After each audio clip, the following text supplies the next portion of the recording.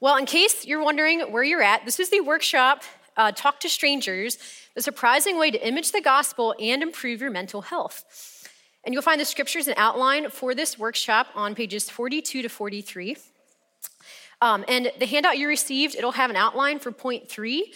And if you flip it over on the other side, there's some more practical tips on how to meet new people. So feel free to take a look at that at some point.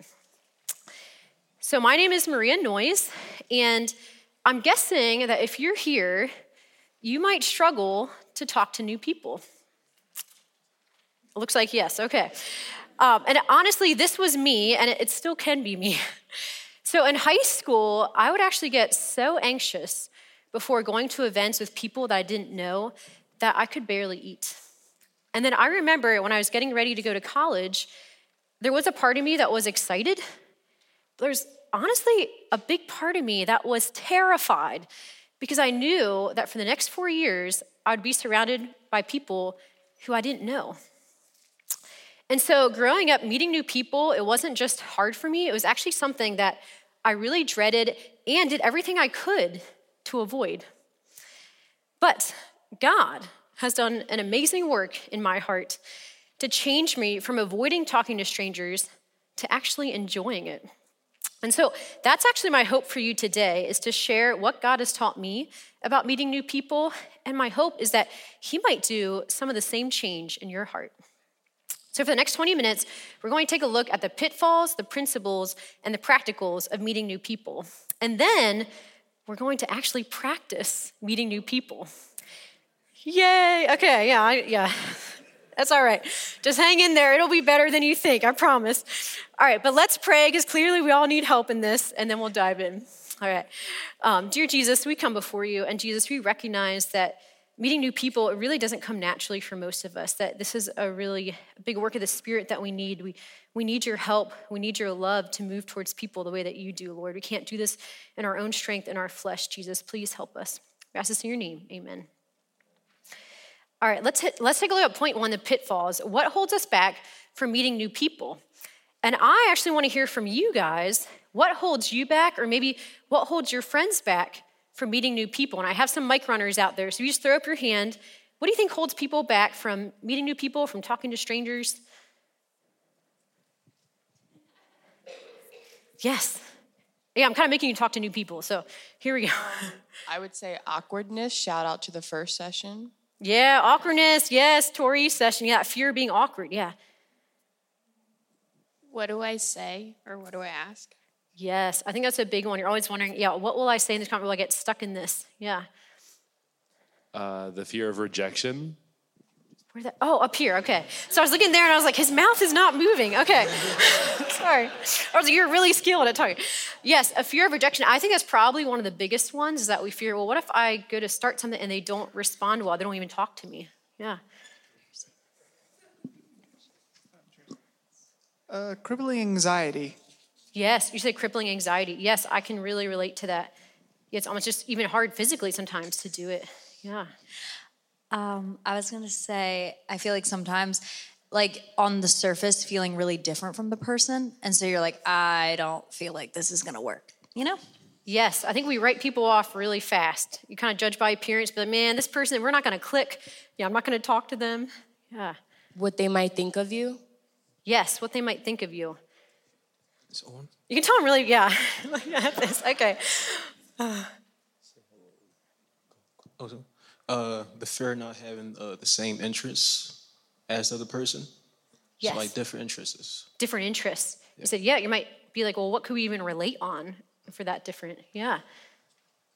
And the fear of what to really talk about or have a conversation on.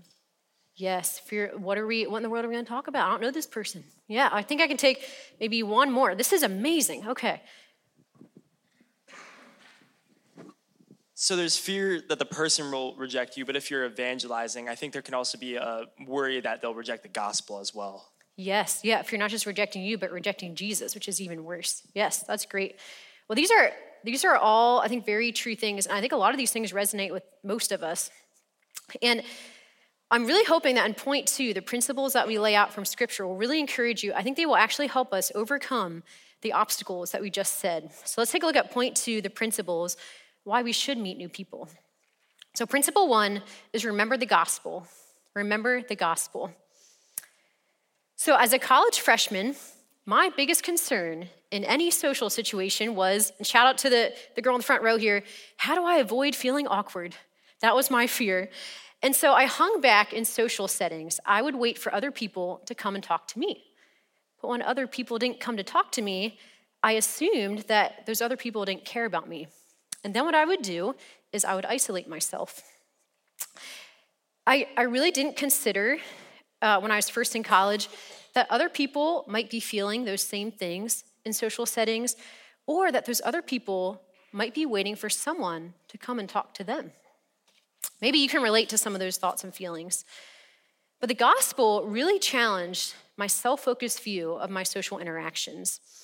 If you look in your packet at 1 John 4:10, he captures the gospel really well. It says, "In this is love, not that we have loved God, but that he loved us and sent his son to be the propitiation for our sins." So if you notice in this verse, God is the one who takes all of the initiative. So he loved us. He sent his son to be the sacrifice for our sins. God did not wait for us to move toward him. He moved toward us. And so when we experience this kind of radical love, it causes us to move outward. We actually see later in 1 John 4, in that same passage in your packet, it says, "We love because he first loved us." And I love how Counselor Ed Welch puts it at the top of your outline. He says, "Because we are relentlessly pursued, especially when we are not worthy of such pursuit, we also become pursuers. We turn toward others and we move in their direction. That is how the kingdom of heaven works." So the gospel exposes that usually our biggest obstacle to meeting new people is not primarily our lack of skills, but it's often our lack of love for the people around us. We don't love people the way that God loves them. And God showed me, this is actually what held me back from meeting new people, that I actually feared people more than I loved them. So if you have a hard time meeting new people, could it be because you've forgotten that God pursued you in love when you weren't worthy of being pursued? And also, I just want you to stop and consider too, that have you ever realized that every time you initiate a conversation with someone, you are actually displaying the initiative-taking love of God. You are imaging the gospel every time you start a conversation. That's really powerful. So the biggest key in meeting new people is to remember the gospel. But let's take a look at principle number 2, which is remember your design. Remember your design.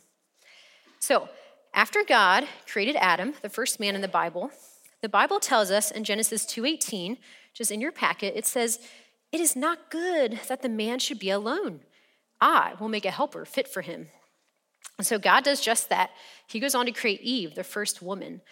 But what's fascinating is that in Genesis 2:18, this was the first time that God said something in his creation wasn't good. And so this shows us that God designed us to need the community of other people. But under stress, we tend to withdraw from social situations, especially ones with people that we don't know.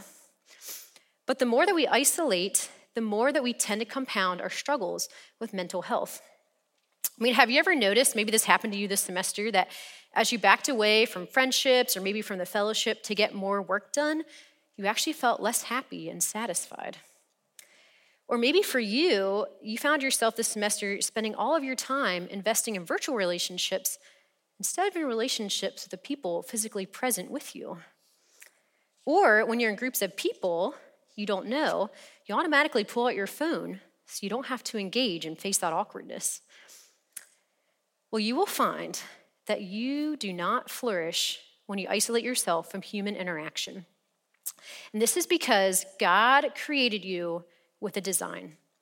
You are meant to move out and interact with the people around you. We see this in Proverbs 18:1, which says, "Whoever isolates himself breaks out against all sound judgment." And so that means that one of the ways that we can embrace God's design for us is by talking to people that we don't know. And what's really wild, you should do a Google search sometime when you get home. There's actually a ton of studies online that show that talking to strangers actually improves your physical, mental, and emotional health. It is wild. And so these studies actually show what Scripture has been saying all along. Look at Proverbs 11:25. It says, "A generous man will prosper. He who refreshes others will himself be refreshed." But we don't just talk to strangers because we were designed to need social interaction, but because everyone around us is also designed that way. So we often mistakenly believe that we will be a burden to people if we talk to them. I know I often fall into this trap. But in reality, the opposite is actually true. Because you are actually blessing people. You are helping them flourish in their God-given design. The people around you were made to need human engagement just as much as you do. So remember, God created you with a design. You were designed to engage with the people around you. That's the path of flourishing. But let's get to point 3, the practicals, because you might be wondering, okay, I'm tracking here, but how does this play out in everyday life? How would I actually do this? So I'm going to go through 7 methods of how you can meet new people. There's a lot more than this, so if you want more, feel free to talk to me. But here's just 7 that I found to be really helpful. I'm going to go through these pretty fast so we have time for interactive part. So that's why I have the outline printed out for you, and I think there should be a slide behind me as well to help you get the fill-ins. So method number 1 is the R method, or you can say the ARE method. So A stands for anchor. And this is where you share an observation about something that you and another person are experiencing. So some examples of things you could say here at Focus are, I loved the worship set so far this week. Or maybe you could say, I just love the nature here at Dublin Gap. And then R stands for reveal. This is where you disclose something about yourself that's related to the anchor that you just said. So some examples for the R. For that first anchor, you could say, I think my favorite song so far this week was Lift High the Name of Jesus. For the second anchor, you could say, I really enjoy hiking, so I'm excited to go on that flat rock hike this afternoon. And then E stands for encourage. Now you ask the other person a question. So for that first anchor, you could ask, what's been one of your favorite songs this week? Or for the second anchor, you could say, have you done the flat rock hike? What was that like for you? So that's the first method, the ARE method or the R method. Second method is to offer a compliment with a question. So offer a compliment with a question. This actually happened to me a few weeks ago. I was sitting in a coffee shop, and the woman at the table sitting next to me leans over and says, I really like your shoes. Where did you get them? And we had this whole long conversation about where to buy cute and comfortable shoes. So offer a compliment with a question. Third method is to observe people and their surroundings. So observe people and their surroundings. This one works pretty much in any situation. So this semester, one of the things I found really helpful was I would walk through the Student Union building at Penn State York, and there would be students reading physical novels. And I was a library science major in college, so I got very excited about this. So I would stop and ask, hey, what book are you reading? I'm always looking for good book suggestions. And that led to a lot of great conversations with students and a lot of good book recommendations. So observe people and their surroundings. All right, fourth method, pick up on free information. Pick up on free information. I'll explain that one. So you can start a conversation by building on something that someone said that was not directly addressed to you, but that you heard. So let me give you an example of this. So maybe tonight at your campus group time, you're doing an icebreaker, and people are going around and sharing about the highs and lows of their semester. And so something that someone said about the low during their semester stuck out to you. So tonight at the campfire, you go and follow up with them about it. So that's you're picking up on free information, just picking up on the things that you hear. The next method is to ask for an opinion. Ask for an opinion. I found this works really well at restaurants, at coffee shops, and I mean opinion about something that's maybe not a hot topic. So for example, if I go to Starbucks or a new coffee shop, I'll ask the barista, hey, what drink do you recommend here? And just see if that opens a conversation. I'm also indecisive, so that helps me decide what to order. All right, sixth method is think through questions ahead of time. Think through questions ahead of time. This is especially helpful before you go to events or maybe situations with people you don't know. So before focus, you could think of questions like, where are you from? What's your favorite part of your hometown? What do you like about your campus? I was just at a wedding the other weekend, and one of the questions I love to ask at weddings is, how do you know the bride and groom? And that usually opens up a great conversation. Seventh method, the last one, very simple, introduce yourself. Introduce yourself. And this works great at places where people gather. So I found this works really well at church or at fellowship meetings. So what I'll do, I'll go up to someone I don't know and just say, hey, I don't think I've met you before. My name is Maria. What's your name? And then I'll use one of the other tools to keep the conversation going. But now I want us to actually practice meeting new people. So I'm going to give some instructions first before I let you loose. So take a look at page 42 in your packet, at the bottom of page 42. You'll notice there's 2 small talk chains. For the next few minutes, you're going to stand up, find someone you don't know in this room, and use the first small talk chain to have a conversation with them. Because this is focused, and we have name tags, make sure you introduce yourself by name, get to know the other person's name. And you are welcome to ask your own questions or just let the conversation flow, make comments. You're not stuck to those questions. If this feels really scary to you, I know people are mentioning anxiety, you're welcome to bring a friend with you to do this. You can even just sit and watch the people around you and observe what's happening. But I encourage you that if you can, to get up in faith and just go and talk to someone. So the next few minutes, get up, find someone you don't know, talk to them, and I'll bring us back. All right, guys, if you can go back and find your seat. It sounds like you all are having a great time. All right, so meander back to your seats, and I'm going to wrap us up. Well, this is so good. Some of you are enjoying it so much you don't want to sit down. This is great. Okay, and hopefully that wasn't too bad for you. I saw a lot of smiles and laughs, and there's actually studies show talking to new people boosts your mood, so hopefully we're all even a little bit happier than when you came in here. And we're headed to lunch, so it just gets better. But yeah, I just hope that gave you some practical experience of what it's like to talk to a new person. But I wanted to end by reading Ephesians 2:19-20, which says, it's in your packet, it says, so then, you are no longer strangers and aliens, but you are fellow citizens with the saints and members of the household of God, built on the foundation of the apostles and prophets, Christ Jesus himself being the cornerstone. So you can talk to strangers because God brought you, a stranger, into his family. And so I encourage you to keep getting to know that person that you just met. Maybe you even want to write down their name or something you learned about them. You can talk to them more at lunch or later today. And maybe you can even try and meet one more new person before you leave tomorrow.